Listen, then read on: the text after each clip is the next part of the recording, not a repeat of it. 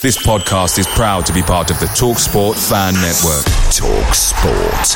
Powered by fans.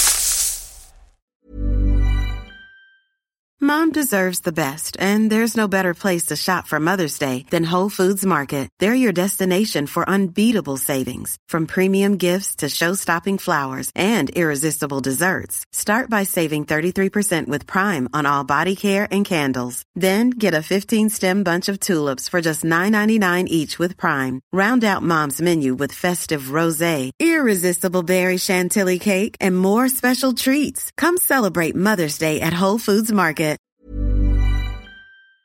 The TalkSport Fan Network is proudly supported by McDelivery, bringing you the food you love. McDelivery brings a top-tier lineup of food right to your door. No matter the result, you'll always be winning with McDelivery. Order now on the McDonald's app and you'll get rewards points delivered too. So that ordering today means some tasty rewards for tomorrow. Only via app at participating restaurants. 18 plus. Rewards registration required. Points only on menu items. Delivery fee and terms apply. See mcdonalds.com.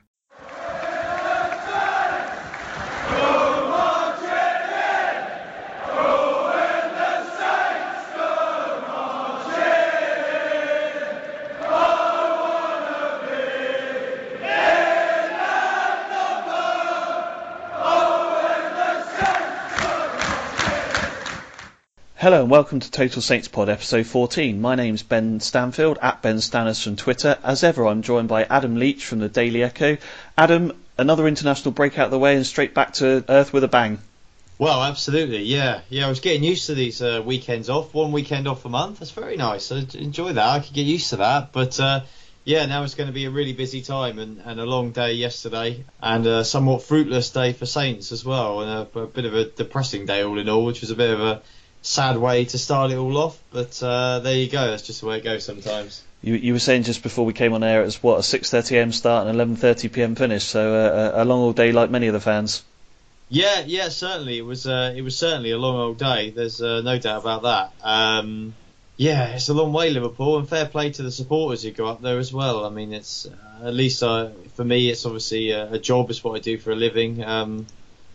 And so at least I could think when it's a long day and I'm getting in at 11:30 that I'm getting paid for it. But that said, positives. We did have Dave Merrington came back with us yesterday. And so we did have plenty of entertainment in the car on the way home. It was a bit more lively than normal. And Dave was, not only did we dissect everything Saints related, but was treating us to a few stories of football years past and things like that, so it was much more entertaining on the A34 than usual, so that was good. No, good to hear. So excellent. Well, obviously during the international break we didn't do a podcast, but thanks to everyone for providing feedback. We did ask for some feedback on how Adam and I can continue to improve these podcasts so that whenever and wherever you're listening to them, it's of interest. We've been able to tell from the podcast that we did with Glenn that we've had play-ins from Panama and Singapore and New Zealand and Brazil and Sweden and Argentina and all over the place the last couple of weeks. So wherever you are listening to it is very much appreciated, and we hope that it's a good listen for you. So in this podcast we're going to look back at the Liverpool game. We're going to have a chat about the manager's current position. We're going to look at the board and club transparency, which is obviously a big issue at the moment, and then we're going to wrap up the podcast by looking ahead to the Everton game. So without further ado, we're going to crack on tonight with the Total Saints podcast episode 14.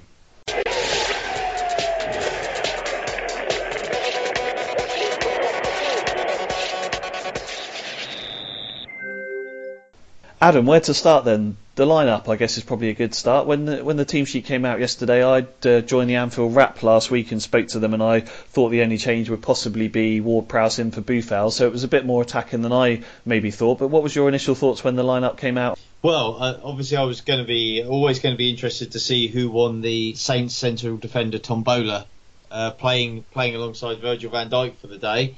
And it was Wesley this time, so his number came up this week, so he was in. I still don't, joking aside, I'm obviously being a bit facetious there, but I still don't entirely understand why the centre halves are chopping and changing so much. But it wasn't unexpected that they were going to after recent weeks, obviously. Long for Gabbiadini, yep. Okay, that's kind of a bit like for like at the moment, isn't it? They're both fairly similar strikers, and obviously both struggling for goals a bit. So that's just kind of almost what it is. And then, the front three, I suppose, but behind Long, it was attacking. I mean, you've got to say it was pretty attacking. I thought there was an argument he might have made for playing Ward-Prowse, because he obviously gives you a bit more defensively, for maybe even playing Long wide right, just because he gives you a lot more legs as well. But Pellegrino stuck out. Really, let's be honest, a fairly attacking side. What did you make of Van Dijk's performance? Obviously, there's a lot made of him coming up for the game in Anfield, and the media watching all of the shenanigans that we had in the summer, and we probably will have again in a few weeks' time. What did you make of his performance specifically? Let's be completely honest about this. He's not come back the player that he was when he went away. Now, that's probably to be expected. Obviously, a lot of people are blaming that on his mindset, his mental state. It's very hard to say from a distance. I think that's a very easy assumption to make, that he wanted to leave and therefore he can't be bothered. Actually, maybe we don't know. There might be more to it than that.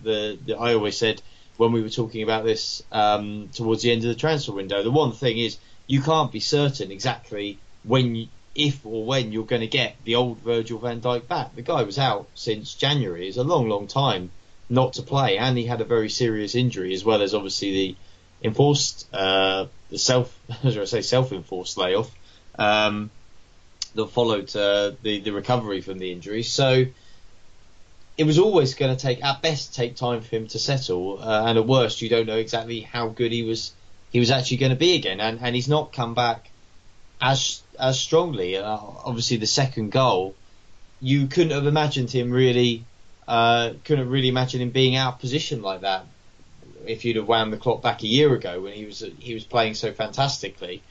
So yeah, I mean he's definitely he's still obviously a good player. I don't think anybody would doubt that, but he's definitely not at the level that he once was, and quite why that is, I don't know. Like from a distance, we can only speculate. We don't see his fitness stats or anything like that, obviously, so we don't know exactly what kind of shape he is in at the moment, or whether it's just a bit of rustiness and things like that, especially against a team like Liverpool, when obviously you're marking some absolute world-class attacking talent.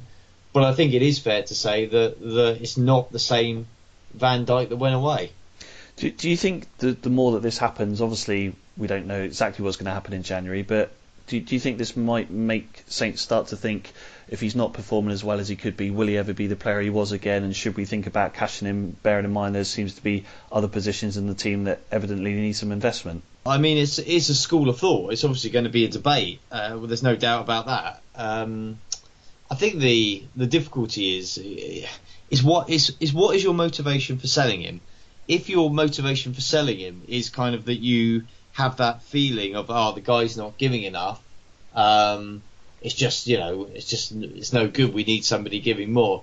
Well, I kind of almost feel that if that's what they believe, then what was the point of holding on to him in the summer? It's sort of that it's disrupted them so much, I think, having Virgil, the whole Virgil situation, both the transfer window and obviously coming back into the team, and the disruption of the centre halves. We sort of somewhat flippantly joked about the rotation of centre halves as a play alongside Virgil, but obviously Virgil is the one that plays every week, and the other guys who you might feel haven't done the same thing as Virgil has done towards the club are actually the ones that are suffering, really, because they're the ones that are getting rotated every week and not him.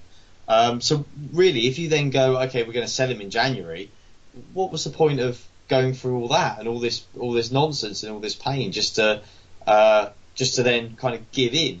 If what you're saying, and I assume if they sell him, this would be more how it would be sold to the fans, would be, there's a good offer for him. We've decided now we actually need to use the money to strengthen other areas. And I guess people would probably just about buy that, because there's not a lot of doubt that there are other areas that need strengthening. And if obviously all that money was reinvested and maybe a bit more to bring in 2 or 3 top quality signings, as difficult as that is in January, and accepting the fact that they almost certainly would need the Van Dijk money, because to get in the quality that they would probably require, they are going to have to do something they like to say that they will never do. They are going to have to pay way over the odds to get players of that quality, well, they're probably going to need the money from Van Dijk. They aren't going to be getting a bargain in January. They'll either be getting somebody who's a gamble, or they'll be paying over the odds for somebody who they know is going to be good enough. So maybe they need the money, and maybe in that case that they could find a justification that people would swallow. You mentioned the goals there. Obviously, the second goal, Liverpool were worthy winners. I don't think anyone can doubt that. The first goal, obviously, Tadic gave the ball away. The second goal, he had defenders moving up to try and play offside. He had defenders dropping back with Salah and Skem. The third goal was obviously quite scrappy as well. I mean, in terms of the goals, again, Liverpool, as I say, were completely dominant and obviously deserved to win. But all three of the goals were quite disappointing to give away from the sort of defensive point of view. Yeah, absolutely. I mean, they were, but then I guess what I would say is that pressure tells, doesn't it? And in football, well, I guess in any sport or in life in general, we all know the more pressure you come under, the more likely it is that you're going to make some kind of an error. And really, yes, though you could turn around and pinpoint some mistakes, it wasn't as if those were the only three chances that Liverpool had in the game. It wasn't as if Saints just made three errors and Liverpool capitalised. The errors came as a result of the fact that Liverpool were continually, in the build-up to those goals, putting more and more and more pressure on Saints, and eventually, under that pressure, they told a little bit, and there were some errors. I feel a bit sorry for Fraser Forster picking up so much blame, it seems, for the third goal. I actually think that's quite harsh on him because, yeah, okay, he did deflect the ball, he did go back to Coutinho, but actually I think it was one of those situations where, were we not having Forster under some kind of a microscope at the moment, we would have probably have given him the benefit of the doubt and said, well, look, he made the save and it was an important save, and then who was picking up Coutinho? How did it even get to the point that shot had come in the first place? And he did stand pretty strong and he did block it. But yeah, I mean, there were some pretty bad errors, and I'm sure Pellegrino will be frustrated. And obviously the most crucial two are always going to be the first two, because they're the two really that have cost you the game. What did you make of the attitude of the players, Adam? Because I think as a fan watching the game, it kind of seemed when the second goal went in just before half time that the players almost gave up, and the attitude question is something that's been around for a few weeks at the moment. I mean, obviously I appreciate you are a neutral, but I appreciate you have a relationship with the club as well. But looking at it from a neutral point of view, I mean, was it quite disappointing to see the way the sort of team almost did give up second half and never really looked like getting back in the game? They obviously started the game fairly brightly. They certainly surprised me by actually how high they pressed Liverpool. I mean, I was quite surprised that they were prepared to do that. Obviously, they were prepared to get back and defend in numbers as well, but they were also prepared to try and put the pressure on their defence. Perhaps correctly, having realised that probably the defensive area and certainly the centre halves are probably the weakest part of Liverpool's team. So the more pressure you put on them, the greater the chance you might squeeze an error out of them, and you might disrupt their play, because obviously they like to come out from the back. But yes, once the second goal went in, I think that was probably the worst part of the day and the most worrying part of the day, really. That I think the kindest way I can put this really is that they looked resigned to their fate. They looked like they thought that they had no chance of getting back into it. There was no way they could. The game was over. Now, to be honest, that's probably what everybody in Anfield thought, but you would hope that the team would think differently, or at least they would give it a really good go to do something about it, because 2-0 against anybody, yes, okay, away at Liverpool they're struggling, but it's not all over. You know what football's like. It's a weird game. If you get one goal and suddenly it's 2-1, the home side get a bit nervy, you suddenly get a bit of belief, a bit of momentum. You never really quite know what's going to happen. That you've got a chance, but you've got no chance if you've all but thrown in the towel at 2-0. And unfortunately, I think the Saints players are collectively, I'm not saying this applied to every single one of them, because that would be harsh, but I also don't want to single out players for blame either. But collectively, as a team on the whole, just looked like they felt that they lost, and that was it really. And it was a very, very somber mood afterwards, being around the manager, around the players. A colleague was around the players trying to speak to some of them. Yeah, very, very low atmosphere. Obviously they're always down when they lose. You expect that, but much more so than normal. And I think because there was a realization that they kind of had allowed it to go too easily. They had let it slip too easily. I asked Pellegrino a number of questions about it during the press conference yesterday after the game, and he more or less admitted that was the case, and that was his sense of it. And while most players didn't want to stop and speak to the press, credit to Cedric Soares on a very difficult day, because he did have the guts to put his head above the parapet and to speak out. And he was very, very honest. I thought his comments are very honest, and he pretty much said as much as well. He was clearly angry and frustrated by what had happened, and at least there was a realisation that had happened. And if there is a positive to come out of yesterday, out of the Liverpool game, and to be honest, you're scrabbling to find one because it was a very, very bad day. But if there is one, maybe, just maybe, it's that any players or the squad collectively, if they thought that they could kind of just turn up and do the bare minimum, as it were, almost go through the motions to a degree, try but not overexert themselves, and that would just be enough to be mid-table and it would all be fine, and there we go, no need to do any more than that. I would like to think now, given that was a very humbling defeat yesterday, I think if you were a professional, you would feel humbled by the fact that you were so comprehensively beaten. Then I think that there is a chance that maybe this might just be, if any of them were thinking that, if there was any complacency in there, this might just be the wake-up call they need to realise, actually, you know what, we do need to give it a bit more than this. Or as individuals, they can look at themselves in the mirror and say, have I done everything I should have done? Am I trying as hard as I can or as I should do? And hopefully that will be just to kick up the backside that they require. Hopefully.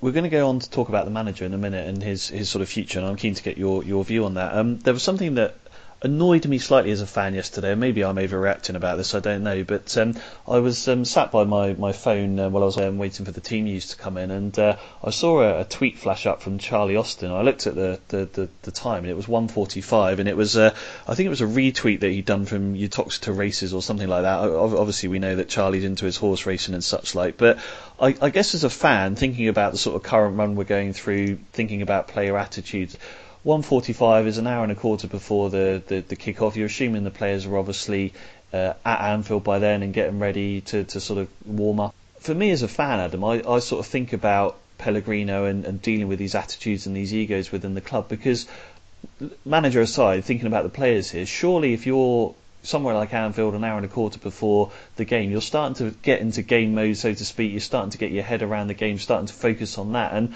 I guess it kind of sums up, I know mobile phones and social media are obviously the way of the world these days, but to me as a fan, it was kind of disappointing almost to sort of think, right, someone's clearly sat in the changing room and all they're thinking about is looking through their Twitter and retweeting things and not actually thinking about the job they've got to do, whether they are starting the game or not.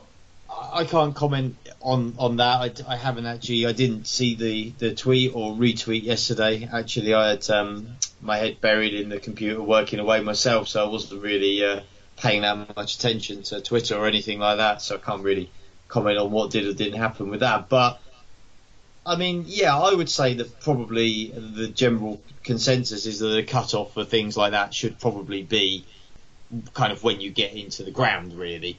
Then that's, once you're off the coach and you're in, then that's about the time that you would think mentally you'd be switching on. Obviously, I appreciate that Charlie probably knew by that stage that he wasn't going to be in the team, so maybe it's a tiny bit different. But I think there's probably a more general issue to do with that, and every manager's different. Some of them are very much, they want to rule and be like almost the headmaster and tell players what they can and can't do. And others want to say, well, look, you're grown adults, you're grown men. I respect that, you can be professional and you can decide what is and isn't appropriate behaviour for you. Yeah, I mean, I don't mean to lessen it because I don't think it's it's a terrible offence either. But I can understand the theory that maybe it points to a bigger problem with discipline. But I actually think Ronald Koeman hit the nail on the head with this when he was Saints manager and spoke about it and said that his main concern with it was, with things like that, was actually when the players, they finish training sometimes, or they're going home, or they're coming into training, or they're on the coach, or they're wandering around the pitch, or they're in the dressing room, rather than talking to each other now, they've all got their headphones in. We see it all the time, don't we, when the players get off the court? So they've all got a big, they've got a pair of earphones in, or they've got the big headphones on, or something like that. Quite a lot of them are buried in their phones, and actually that's probably a wider problem with squads in general, and whether they're as close to each other, whether there's that communication and bonding there that there has been in the past.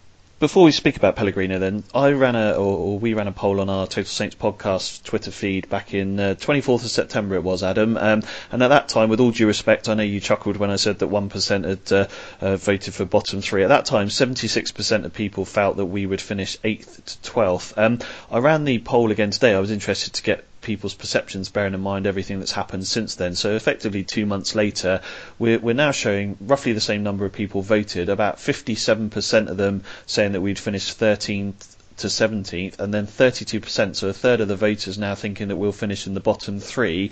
I guess the two sort of immediate questions that spring to mind about Pellegrino: are you confident that he is the manager? He seems like quite a nice guy, so are you confident that he is the manager that can really kick these players up the backside, almost get the right attitude out of them so that they understand what they need to do to fight for the shirt and such like? And second question is, bearing in mind the pressure is building, the fan base is really starting to, I think, probably 90-95% of the fan base seem to be against him as manager now and wanting him to leave.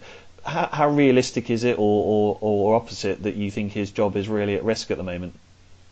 It's a difficult question. Obviously, it's very hard to second guess it, and I'm not.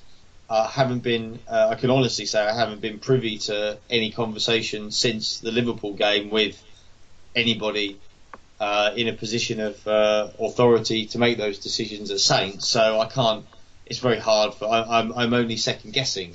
But what I would say from Saints' point of view is, obviously there's going to be a very difficult balance if you want to talk about this decision, if indeed they even in a mood to even begin to contemplate it. Because the reason that they would not want to do it, more than anything, of course, is that the people sacking him will be the people who appointed him, and they only appointed him a few months ago, really, 12 Premier League games ago, and they appointed him having sacked somebody in May.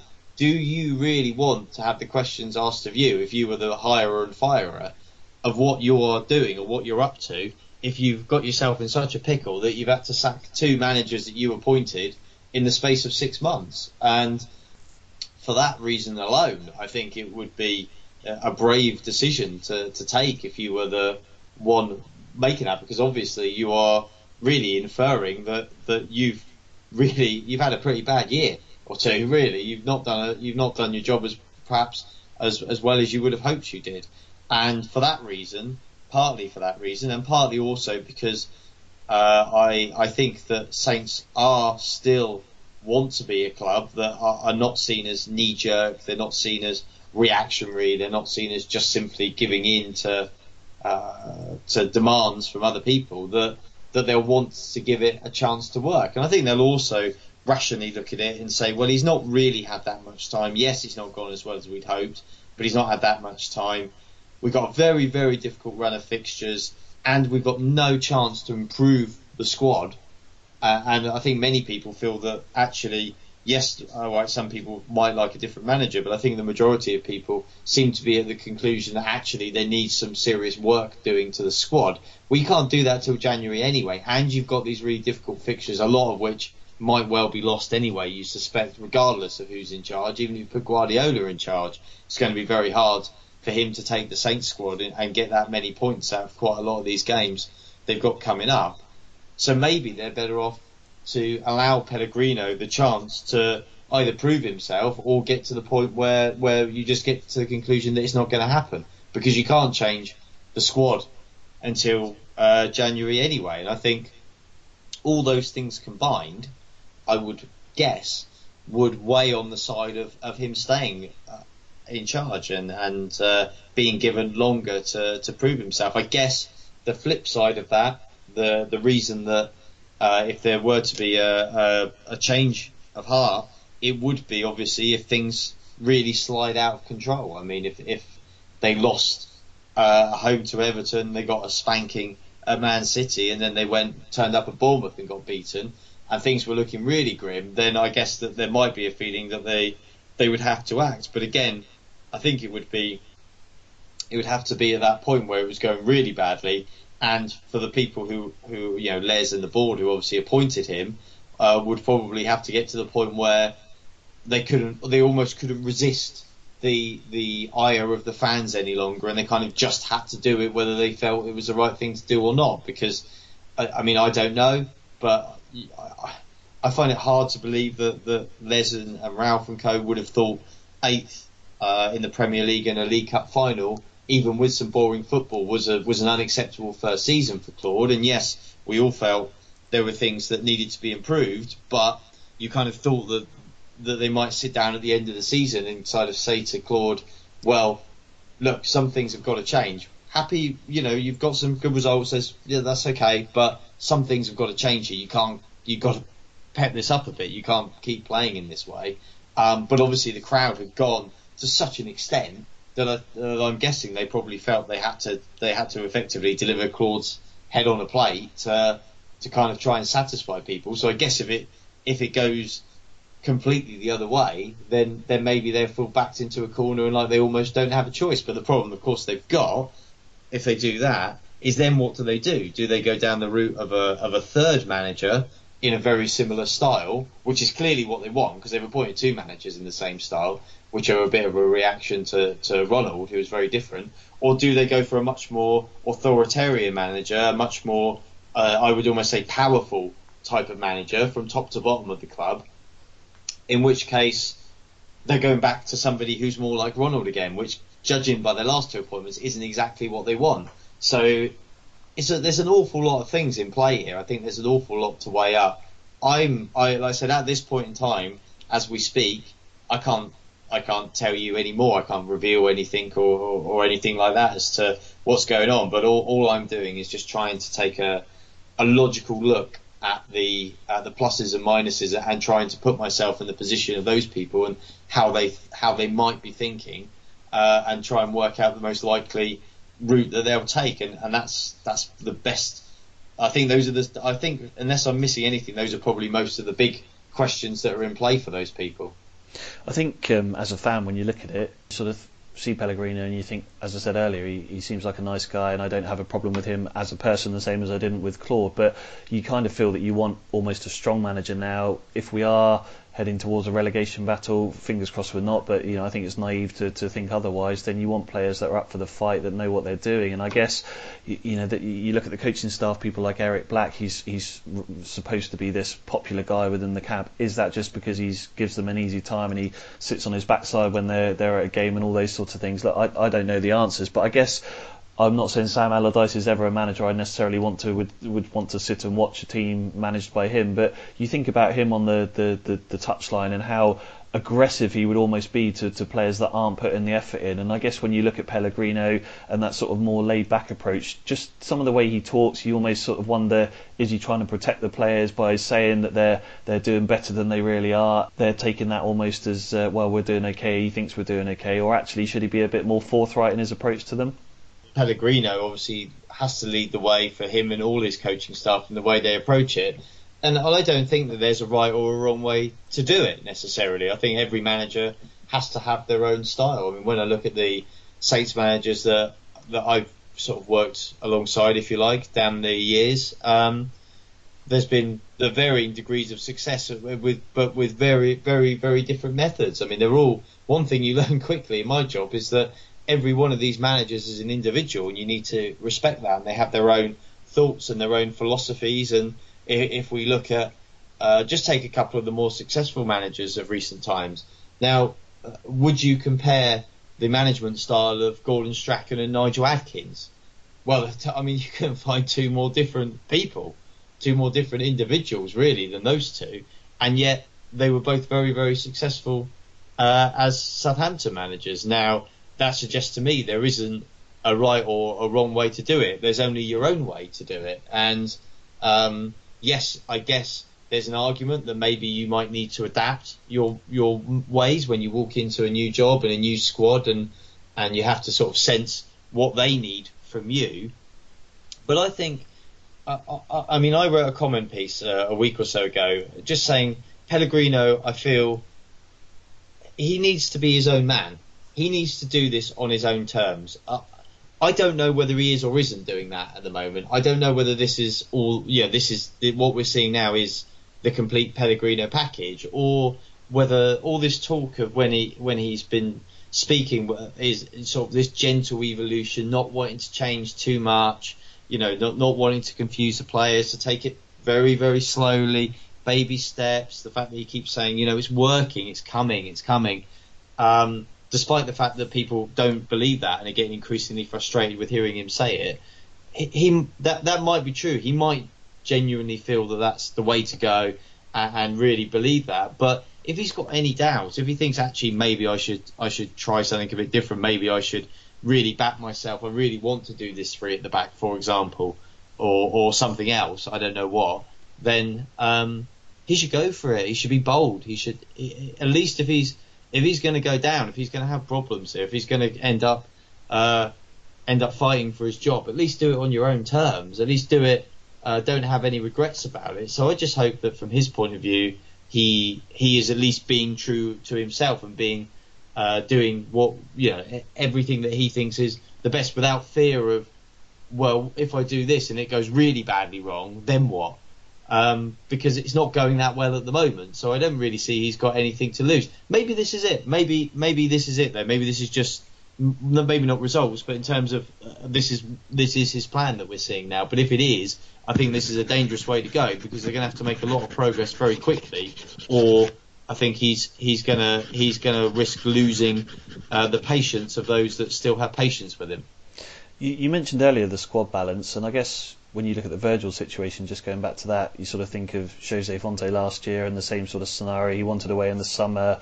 It sort of, he didn't get his move. He was disappointed. It kind of dragged him to the changing room, and then they felt obliged to sort of sell him in January. Obviously, as you've mentioned numerous times before, he was someone that was a real leader and someone that sort of stood up and acted on behalf of the team and was able to sort of get a message across both from the manager to the players and vice versa. Do you kind of feel that maybe Pellegrino is lacking one or two leaders? I think it seems pretty obvious, certainly on the pitch, but maybe in the changing room as well. I don't think really that Saints have replaced Jose as a person. Very difficult to do. Obviously, it's born out of being there many, many years and being the kind of personality he was. And I think that, the thing with the Jose situation, the way it differs from Virgil was, of course, that Virgil's not got a problem with his Saints contract. Virgil's got a problem that he wants to go and play for somebody else. As whereas Jose had a problem with his contract. He obviously came back after the Euros. They did offer him a pay rise. He wanted he wanted the pay rise, I assume, but also extra a year on his contract. He felt not only from the Euros thing, not only because other players were getting extended contracts, but because of his loyalty to the club and the amount that he'd given, that he deserved that.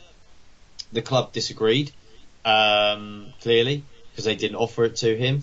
They, I think, looked at it in a very much almost more as you look at something on a spreadsheet, in that he was a player whose best days maybe were behind him, who perhaps was a bit of a beginning to become a bit of a fading force from the heights that he was once at.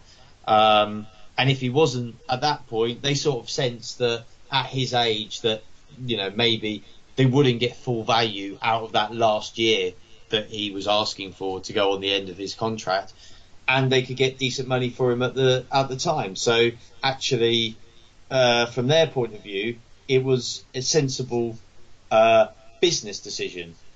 But the thing about football is that football doesn't always work like any normal business, and you always have to remember that when you're dealing with it. It's not always very logical. Things don't always make great sense. And actually, there is a dynamic at play there. And Jose, was a fantastic leader. He was a leader of men. He was the leader of that dressing room. He was the man in that dressing room, on and off the pitch. He was absolutely the one player who had total respect from his teammates, and if he said it, it happened. Basically, it was as simple as that. He was the absolute front man for that squad in every way. He was the one who spoke out internally and externally with the media when it was required. After a defeat like yesterday, you wouldn't have had a lot of players might have said no, we wouldn't speak. Jose would front up. He'd say, no, I'm the captain, lads. I'll do this. In difficult circumstances. That was just Jose. That was just the type of character that he was. And losing him was probably less of a blow in terms of Jose, the player that they were losing over the period of what would have remained of his contract, but a much bigger problem in terms of you really upset him. He was really upset, as we all know, when he didn't get the contract, and then he had a period of time when he was upset and moping around, and he wasn't that positive leader for the club in the same way that he was before the club upset him. And then when he went, he was gone altogether, and obviously there was a big void that had been left. And in terms of leadership, Saints have got people who lead by example, I would say, and they've got some good people in there as well. But have they got anybody who's just got all those elements that Jose had, the big, larger-than-life character, leader? I think they're still searching for it, and I think that's one thing that in amongst all the Jose and I sense sometimes the slight sneering from Saints fans. Oh, look at him at West Ham. Or, actually, you know what? Even if he wasn't playing, he'd have been a valuable person to have had still at Saints. And you do wonder whether, when we're talking about some of these things, whether all these problems would have transpired had he have still been there. It's all hindsight. It's all crystal ball stuff, because we'll never know. And it might be that it would be exactly the same now. It might even be worse somehow. Who knows? But from my point of view, when you're asking me about a character, he was a huge character, a huge leader, and I would agree that it doesn't feel as much like they've got that leadership anymore. Maybe also not helped by the fact that the captaincy issue is still a bit of a mystery. I don't think anybody really knows who is the captain anymore. We know it's not Virgil, we think, because he doesn't seem to be captain.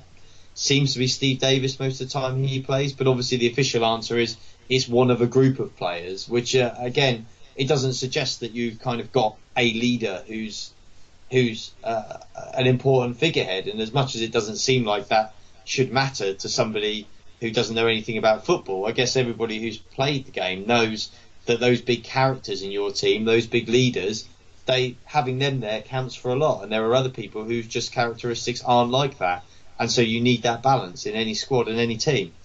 Moving on from the manager then, Adam, obviously the board is starting to take quite a lot of criticism as well. In 2014, Ralph Kruger told Southampton, in inverted customers as he called them, that the board would be very open and transparent. Adam Blackmore, Radio Solent, tweeted earlier today in response to someone that had asked him about asking suitable questions of the hierarchy and such like, to say that 3 weeks or so ago he'd asked to interview Les Reed and had been refused. I appreciate you can't answer on behalf of Adam, and I'm not going to specifically ask you about you because I think it's unfair to ask whether the Daily Echo have approached Saints or not. But in terms of the club and open communication and transparency that they promised, they obviously did a fans forum a couple of years ago. I think it was 2015, when things were going very well under Koeman, and Les sat up there next to him and told a very good story, which I think at the time everyone was very interested in. But now we're maybe going through a bit more of a rockier period. It's all gone very quiet, and I guess as a fan, it's quite alarming to sort of think that the hierarchy are maybe burying their head in the sand a little bit. So in terms of open communication and transparency that they promised, are you surprised by the way that the club's board are acting at the moment in terms of not wanting to be transparent?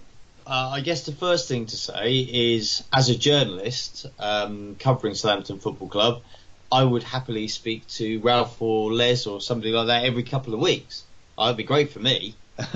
There'd be a very rich variety of stories, and football being football and the narrative as it is, there's never a shortage of things to ask them. I don't think I'd ever be sat there scratching my head if I spoke to them every couple of weeks. So I'd love to, and kind of, I guess I don't want to speak for the other Adam, but for myself as well, being the local press, the club know that obviously we would like to speak to these people. We'd like to speak to anybody really involved with the club as often as we possibly can. There's an open invitation there at all times that we'd like to speak to them. That kind of goes without saying, really. In terms of then the club's point of view, I do also understand the other side of the game as well, and their point of view. And whilst I do think that Les and Ralph probably should be doing a bit more than they currently do, or they have done at important times, I also do understand that the timing is important. I think it's very easy for people to say, well, why isn't he speaking? He needs to speak now, and just sort of making demands of these people to come out. We're the fans. We pay the money. We pay their wages. We want them to speak. I think it's easy to do that, but if you're on the other side of that equation, if you're the one who's got to come out and speak, you also need to think about your responsibilities and what you can say if you're going to talk honestly, and how that impacts other people. And when it comes to Les Reed, maybe there was a chance for him to front up, perhaps during the international breaks. Okay, I can accept that argument. I certainly think there was an argument in the summer once Claude had gone and once Maurizio had been appointed for Les to front up and do some more press and actually explain what was going on. But I'm assuming they were put off by the Virgil situation and not wanting to get into that, because obviously they know if they'd have invited me or Adam or any other journalist in, we would have obviously been asking difficult questions about that they might not have wanted to have to answer at that point in time. We'd have been asking difficult questions about exactly why they sacked Claude and things like that they might not have really wanted to have to answer. But then I think in football, there's rarely a good time. There's only a good time to do it if you're just doing amazing things all the time. Otherwise, there's never an easy time. And now, I would say, is quite a bad time. I would say I would understand now if the club don't, and Les doesn't want to do anything now. The club are going into a very, very busy run of fixtures here. There's a lot of games coming up in a very short space of time. The focus of the club needs to be on the best preparation and getting results. The focus needs to be on the manager and the players, not Les coming out. And now, obviously, the situation now is that he would obviously be asked, if we spoke to him next week, the same sort of things that you're asking me. What is the future for Maurizio? Does he have your support? At what point would you consider getting rid of him?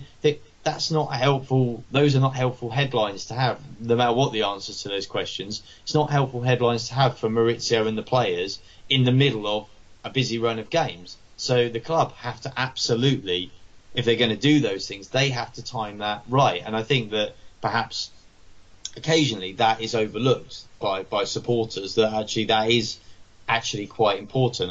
Whilst I do think they should do more, I do also think that there is a limit as to what they should do, and they have to go careful when they do it. And now doesn't seem like opportunities might have been missed recently, but now doesn't seem like a massively opportune moment for Les to come out. He'd probably be better off waiting until January when this run of fixtures is over and doing stuff then when we're in that transfer window as well, to be honest. And what about the new owner as well, Adam? Because I guess you think of the strategy. We had this 5-year plan that obviously went really, really well with Cortese and Reed and good people that were at the club like Gareth Rodgers and such like. And you look at the last 3 seasons, the Southampton way, whatever that is, seems to have disappeared. Promoting young players, as we discussed with Glenn the other week, seems to have disappeared. We've had 3 managers in that time. So as a fan, and you sort of think of Lieber handing over the baton to this partnership, which, an 80-20 to me isn't a partnership, but we've not really heard anything from the new owner about what the strategy is, what the future is. And I guess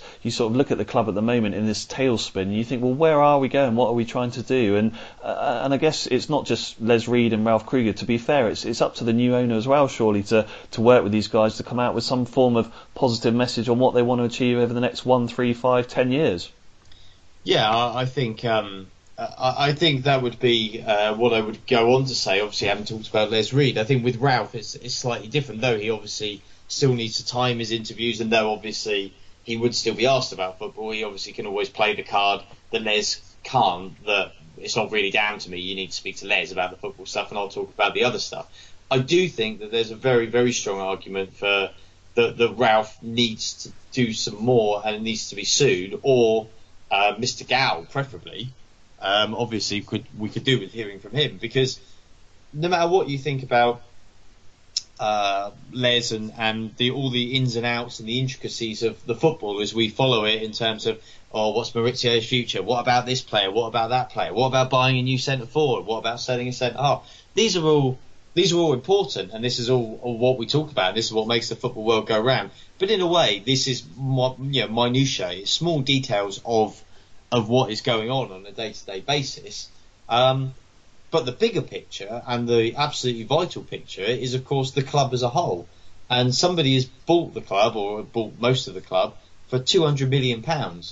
You couldn't get a bigger thing happen to the club. It's not like, forget Virgil's future, forget the manager. This is absolutely crucial, and we know absolutely nothing really about Mr. Gow. We know nothing about his intentions for the club.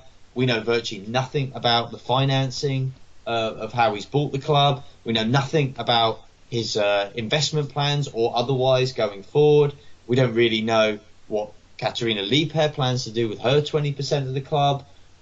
We know nothing, and there are some very, very big questions, I think, to be answered along those lines. And I think that is really more where the questions need to be asked and answered. And I think that it is fair in that instance for fans to turn around and say, come on, all right, we accepted it was perhaps a bit awkward when it was just going through and stuff like that, but now's surely a good time to sit down and start having these conversations. Or again, if they're really worried about the fact the fixture list is packed, then again, early new year. But you can't let it drag on too long, because people do.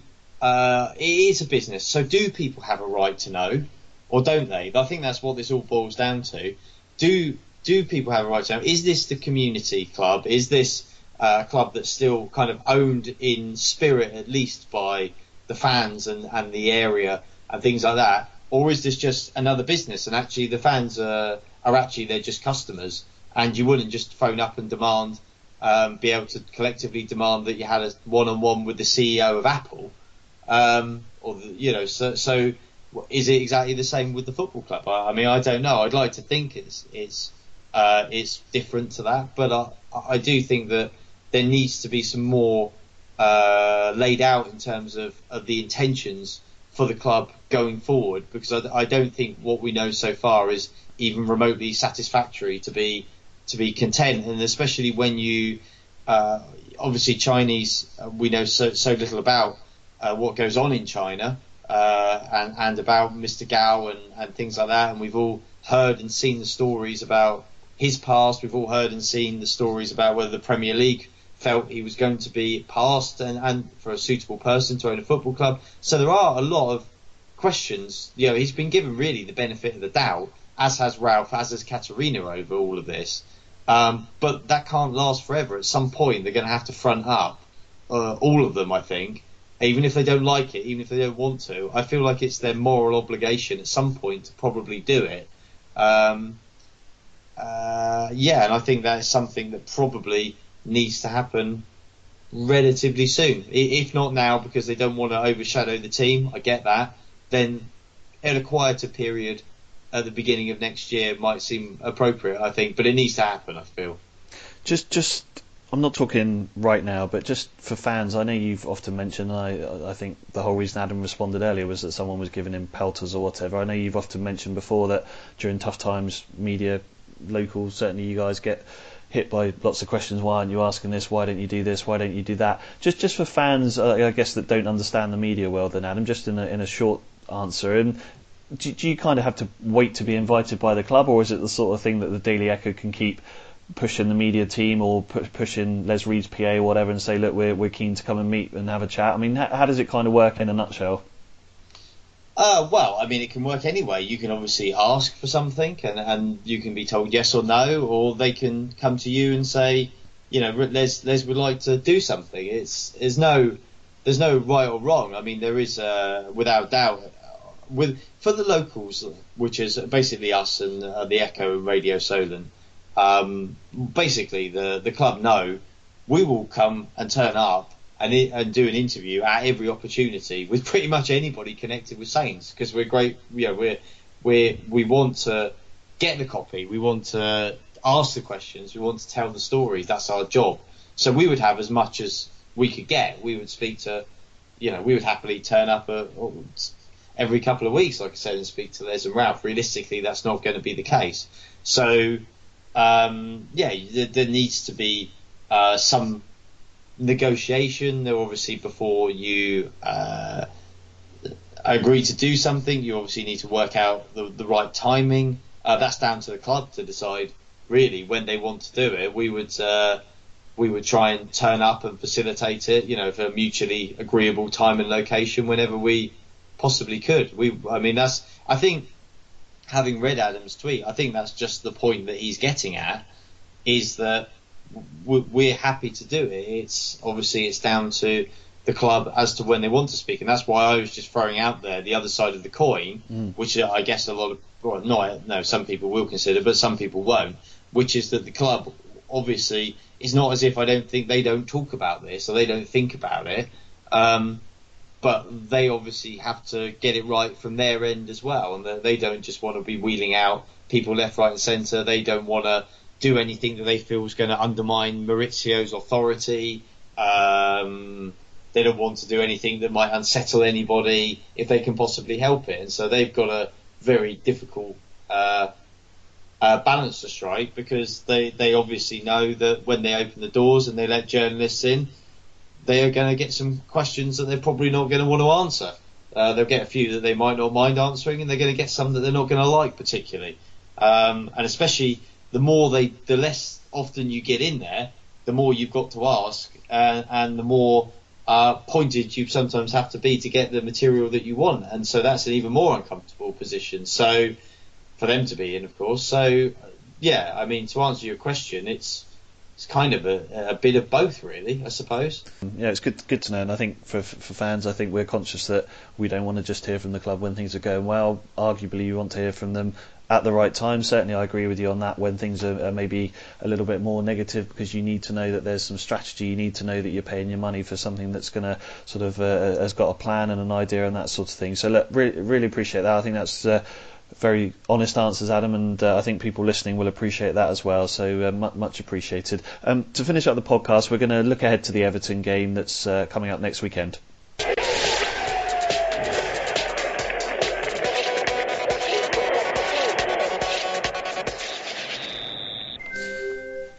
Everton then, Adam. I thought the Burnley game was a must-win. We didn't win that. Is this a must-win? Oh, you're trying to get me to do it again. I don't ever call them must-wins. I never do. But this is a must-win. but obviously this is. Because if they don't win this, obviously the whole world is going to explode. As you know, I prefer a vital game or something like that, a crunch match, whatever you want to call it. This is important. This is important, like a couple of others have been important. Arguably, this is more important now, just because of where it falls in the timing of things. Having had this rather sad defeat to Liverpool, they really need to get a win. I don't really think any other result is going to be acceptable. A draw or blimey, worst case scenario, a defeat. Leaves them in a real pickle, doesn't it? Because then you've got to go a few days later up to Man City, and as we know, this season there aren't a lot of people getting much out of Man City, funnily enough, and they're completely the opposite, aren't they? They can't stop scoring. I don't even want to think about Man City, Adam, to be honest. Yeah, yeah. They just need a win, and as I said earlier, if I'm searching for positives out of yesterday, and as you know, I'd like to try. I think I'm honest and I'm critical, but I also think that you've got to. There's no point in just being too down all the time, or you just be feeling rubbish. So if you're trying to find a positive out of it, I do think that we'll find out a lot. I think about the character of this team well and truly this Saturday, because as I said, that they knew what had happened at Liverpool. They knew collectively what they had gone through there, and they now need to respond. If they respond in a very positive way, and then they go out and they play really well against Everton, they get a win, that'll tell you something about them. And actually, yeah, maybe that was just the eye-opener they needed to really kind of make sure that they get going again.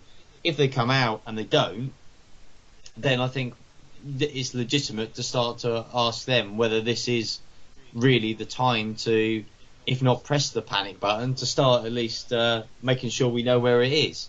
Because really, the thing is, in this run of games they've got, they actually have got some winnable matches. Everton at home, Bournemouth away, Leicester home, Huddersfield home.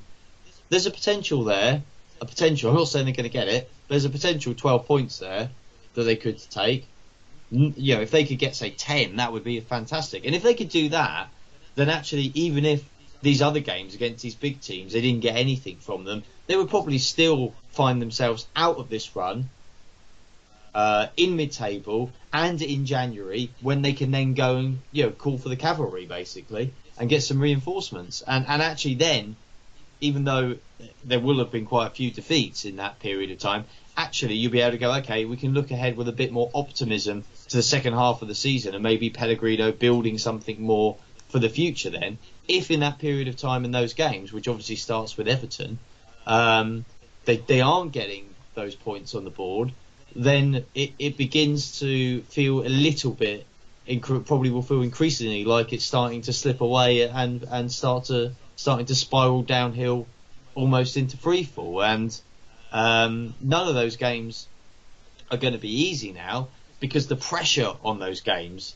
is going to be so vast now, because under the assumption that they're not going to win many of these really hard away games, the pressures on the games that they can get points is going to be really huge. So that's an even bigger test of character. One thing I'd never say about you, Adam, is you're certainly not optimistic. So I admire that in you very much. So absolutely. I try. Yeah. I try. We have to. Funny enough, I was talking to Dave on the way back in the car, and we were sort of talking about covering football and sort of what your responsibilities are. And I think the one thing is we both agreed is that you've always got to try and be constructive, and that doesn't mean being optimistic. That doesn't mean being pessimistic.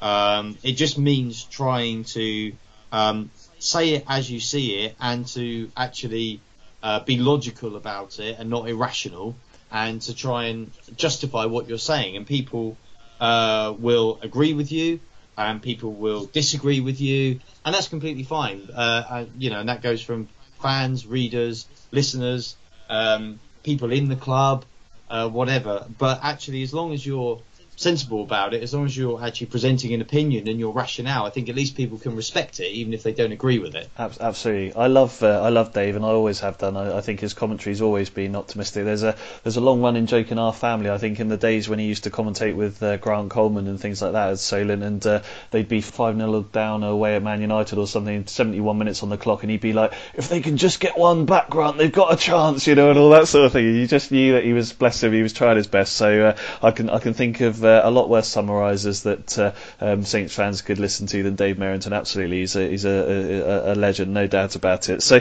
look, I mean, just finally before we do our ill-fated predictions, Adam, Everton are obviously struggling in terms of where they are in the league. They spent a heck of a lot of money in the summer on a lot of players, but they've definitely got ability there. I mean, they showed a bit of fight the last few weeks under Unsworth. They're not going to be easy by any stretch of the imagination. So how do we go about beating them? Well, I guess the first thing is probably to look at whoever the manager is. I mean, who knows who the manager is going to be? I mean, it could be David Unsworth. It could be Marco Silva. It could be somebody else. Who knows? And that's probably going to have a fairly significant bearing on the game, you would imagine. So I think that will be the first thing. And then in terms of actually Everton, we know that they've spent some money. They have got some good players, but they've got a fairly big gaping hole in the striking department, and the defence is perhaps centrally is a little bit questionable as well. So there are plenty of weaknesses in that team. I think Everton will be probably like they were at Palace. I think a draw actually in the way they are now wouldn't be a bad result for them at Saints, but a draw for Saints would be a bad result for them. So I don't think it will be easy. I can't really see that Everton are going to massively park the bus and be really effective at doing that. I think they're just going to be a bit too open for that. So I think that actually it is potentially the sort of opposition that could suit Saints. But obviously the problem is that they've got to really, I feel, come out of the traps flying in this one. I think they really got to get the crowd behind them early on, because there's just that feeling that I think the atmosphere at St Mary's is turning, and when you're like that, you don't want to be really frustrating 0-0 or be falling behind and then have people starting to get ratty, get on the players' backs, because that makes it so much harder. So I think they really need to try and go out really keyed up for just to absolutely fly at Everton and just give it everything they've got. And I think if they do that, then they probably will win. It's certainly going to be a pivotal game, I think, in terms of that, the reaction after being totally outplayed by Liverpool, as you say. So, talking about Liverpool, obviously you predicted them to lose 2-1. I predicted them to lose 2-0. It was 3-0, so that's another feather in my cap there, Adam. Well, so, I got 3 goals though.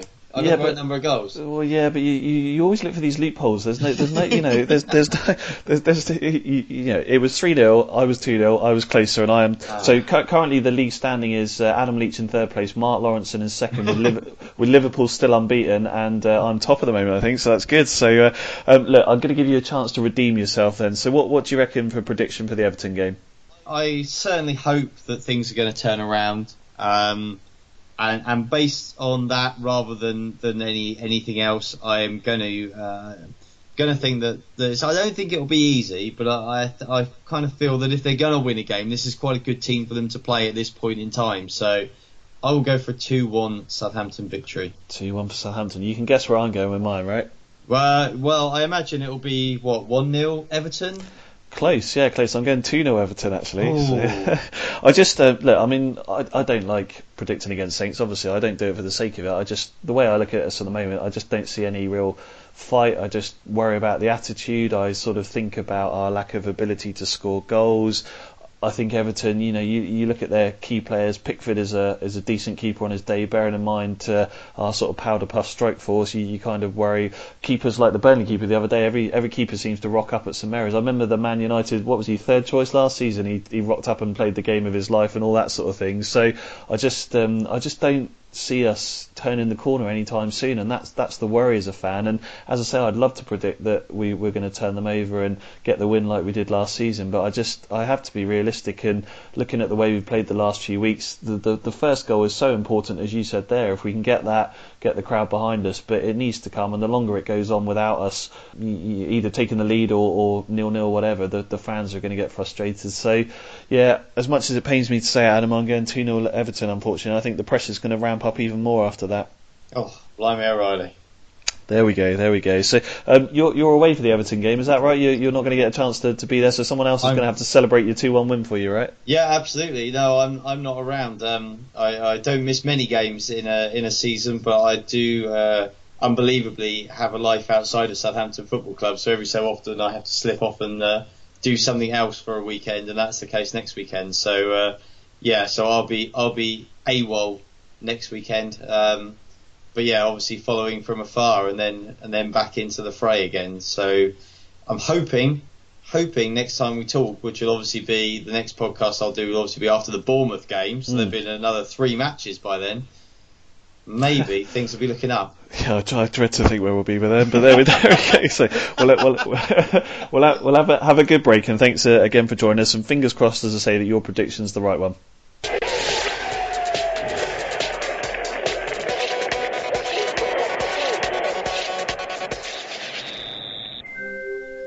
I hope you've enjoyed Total Saints Podcast 14. It's been good to speak to Adam about a range of things. As I mentioned last time when we were with Glenn, there seems to be more to talk about when Saints are struggling. Obviously, we want them to turn the corner, but certainly appreciate Adam's honesty, and hopefully it's been a good listen. As I mentioned earlier, wherever you are in the world, we really appreciate you listening. We've had nearly 6,500 listens through SoundCloud since we started the podcast back in August, so we know that you're listening to it, and we really do appreciate that. And any further feedback or comments or any ideas are always welcome. But otherwise, thank you for listening, and as I always say, keep marching in. Away days are great, but there's nothing quite like playing at home. The same goes for McDonald's. Maximise your home ground advantage with McDelivery. Order now on the McDonald's app. At participating restaurants, 18 plus serving times, delivery fee and terms apply. See mcdonalds.com. Even when we're on a budget, we still deserve nice things. Quince is a place to scoop up stunning high-end goods for 50 to 80% less than similar brands. They have buttery soft cashmere sweaters starting at $50, luxurious Italian leather bags, and so much more. Plus, Quince only works with factories that use safe, ethical, and responsible manufacturing. Get the high-end goods you'll love without the high price tag with Quince. Go to quince.com/style for free shipping and 365-day returns. This podcast is proud to be part of the TalkSport Fan Network. TalkSport. Powered by fans.